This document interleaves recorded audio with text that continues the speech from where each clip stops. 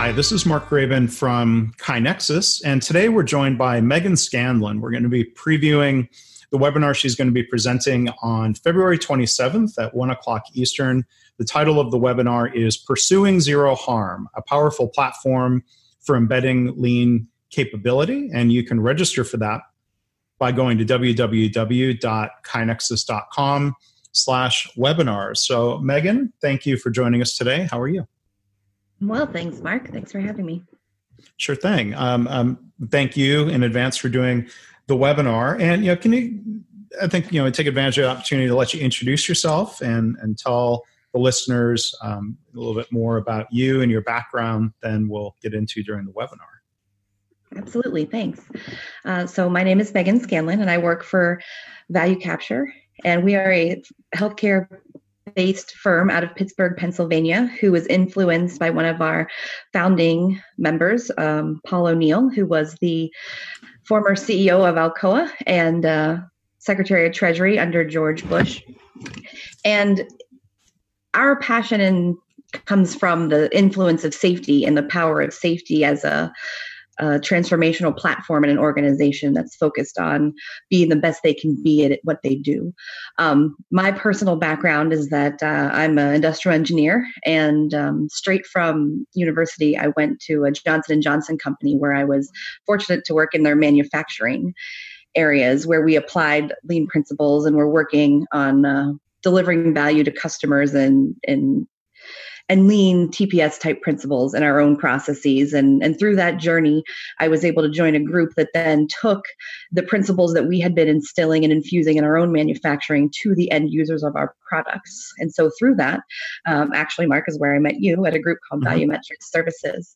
And we work to help the end users of our products with the use of those products, but not just the products themselves, also just in their spaces, clinical medicine, laboratory medicine, pathology, more of a value stream-based approach to that improvement work.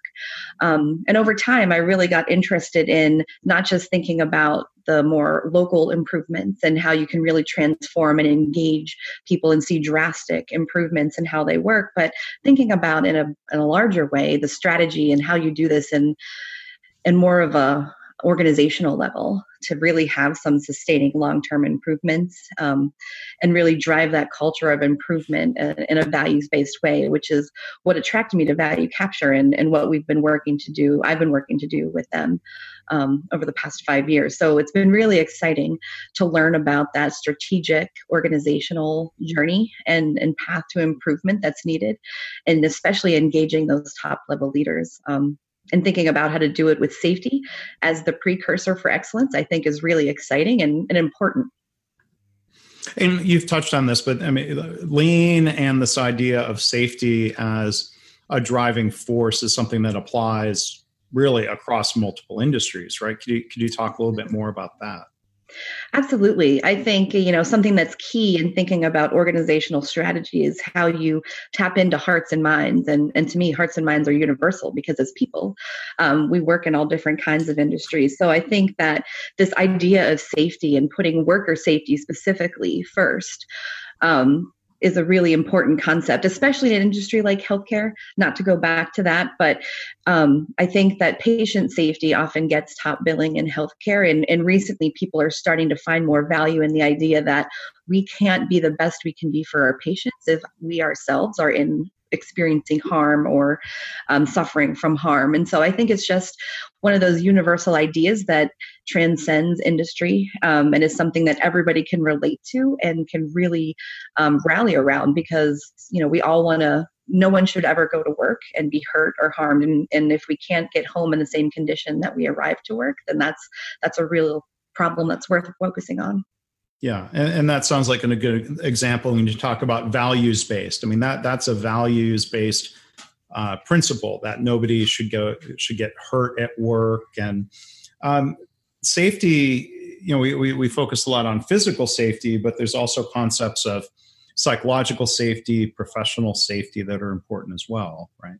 Absolutely. Yeah, value capture, one of the things that we think about is how we define safety. And we tend to do it in three different ways, like you just highlighted. The physical safety is typically very intuitive, but when we talk about emotional safety or harm, which is people's willingness to accept blame for problems, oftentimes when a problem occurs and someone feels like they did something wrong, that whole idea of, oh, my bad, sorry guys, I'm my fault, I didn't mean for that to happen. That's something that people just sort of instinctively do, and that is what we talk about as emotional harm. Is saying that takes away the organization's opportunity to learn from what happened that might have led to that problem. And so we shouldn't be so quick to accept blame as people in those situations. And then professional safety, I think, is really important and interesting, especially on a cultural level. And that's the ability to be able to call out problems that exist without fear of repercussion or any kind of punitive actions being taken against you. And so when we think about what that means in an organization, how willing are people to call out problems, and what is the response when they do call them out? Is there a fear of being having that be a career limiting move, or some sort of ill effects to you? And what does that do to how your organization sees problems, and then how they're willing to call them out and solve them? So I do think there's a lot of things that are maybe more nuanced in the safety focus, but are really important for organizations who are truly trying to be the best at what they do. And so there's a large cultural focus, and especially leadership behaviors and kind of what it means, either directly or indirectly as well. And I think there's an important nuance you pointed out there. And I've seen, especially in healthcare, where people are really caring, they're really dedicated. Even if they are not being blamed by the organization, there's that self-blame that can cause harm and get in the way, like you said. Absolutely. Yeah. So the final thing to touch on here, and this is really the key theme of your webinar, but if you can just give a bit of a preview, the title is Pursuing Zero Harm. So I was wondering if you could talk a little bit, when you mentioned drastic improvements, we've seen organizations and different industries, Mr. O'Neill as CEO of Alcoa, and we've seen healthcare organizations make drastic improvements in harm and safety numbers. Why is zero an important goal? Why is it important to talk about zero harm instead of talking about, say, reducing harm? Yeah, I think that's a great question. And I think it also is part of the key in organizations that are going to be more successful in these journeys than others. And that's the idea that, the difference between what is a true north goal and maybe an operational incremental goal. And I think the value of setting those true north goals at zero, or at perfect, as we like to say, is really important, because it's meant to set the organization free. Organizations and systems produce results exactly as they're currently designed. And most organizations aren't achieving perfect safety or perfect of any of their top level metrics that they set to achieve. And so this idea of setting something at perfect to really show the organization that we know we might not be capable with our current constructs or current systems as they're designed now. So it's really going to take tearing down those walls and thinking truly outside the box and innovating in ways that we haven't done just yet to get to where we're trying to go, and giving permission to challenge those norms and those current constraints, not just because it's the right thing to do, but because it's the only way we're going to get to where we want to go.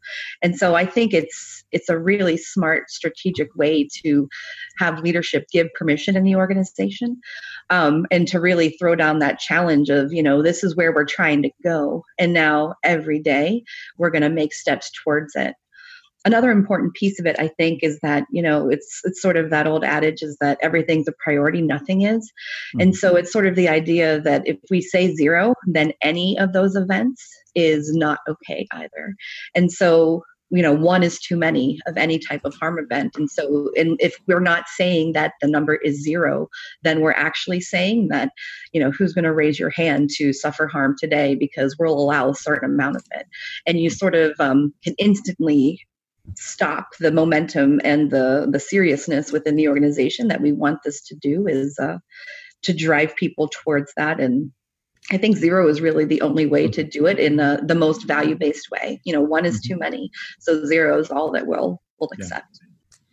Yeah, and actually, just final question as a follow-up. I mean, I believe strongly in this idea of setting the bar at zero. And I've heard pushback from some, I'm sure you've heard this too, where people say, well, aren't you afraid that's going to be demoralizing? If zero, strictly, if perfection isn't possible, why should we set an aim that we are likely not to achieve?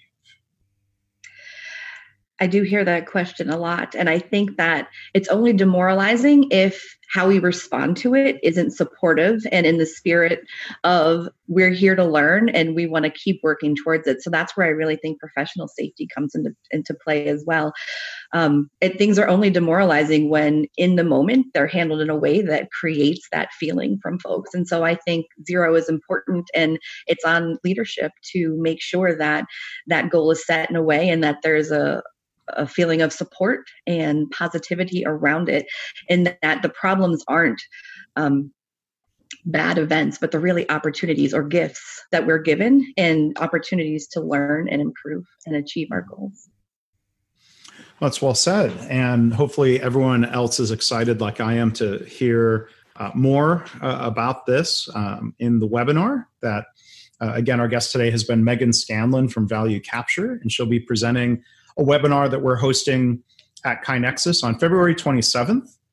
It's titled, again, Pursuing Zero Harm, a Powerful Platform for Embedding Lean Capability. And as Megan was saying, as we were talking about, I hope people from all industries will tune in and learn the valuable lessons here. So again, you can register by going online to www.kainexus.com/webinars. Megan, thanks again so much for chatting today, and thanks in advance again for the webinar. Thank you, Mark. I look forward to it.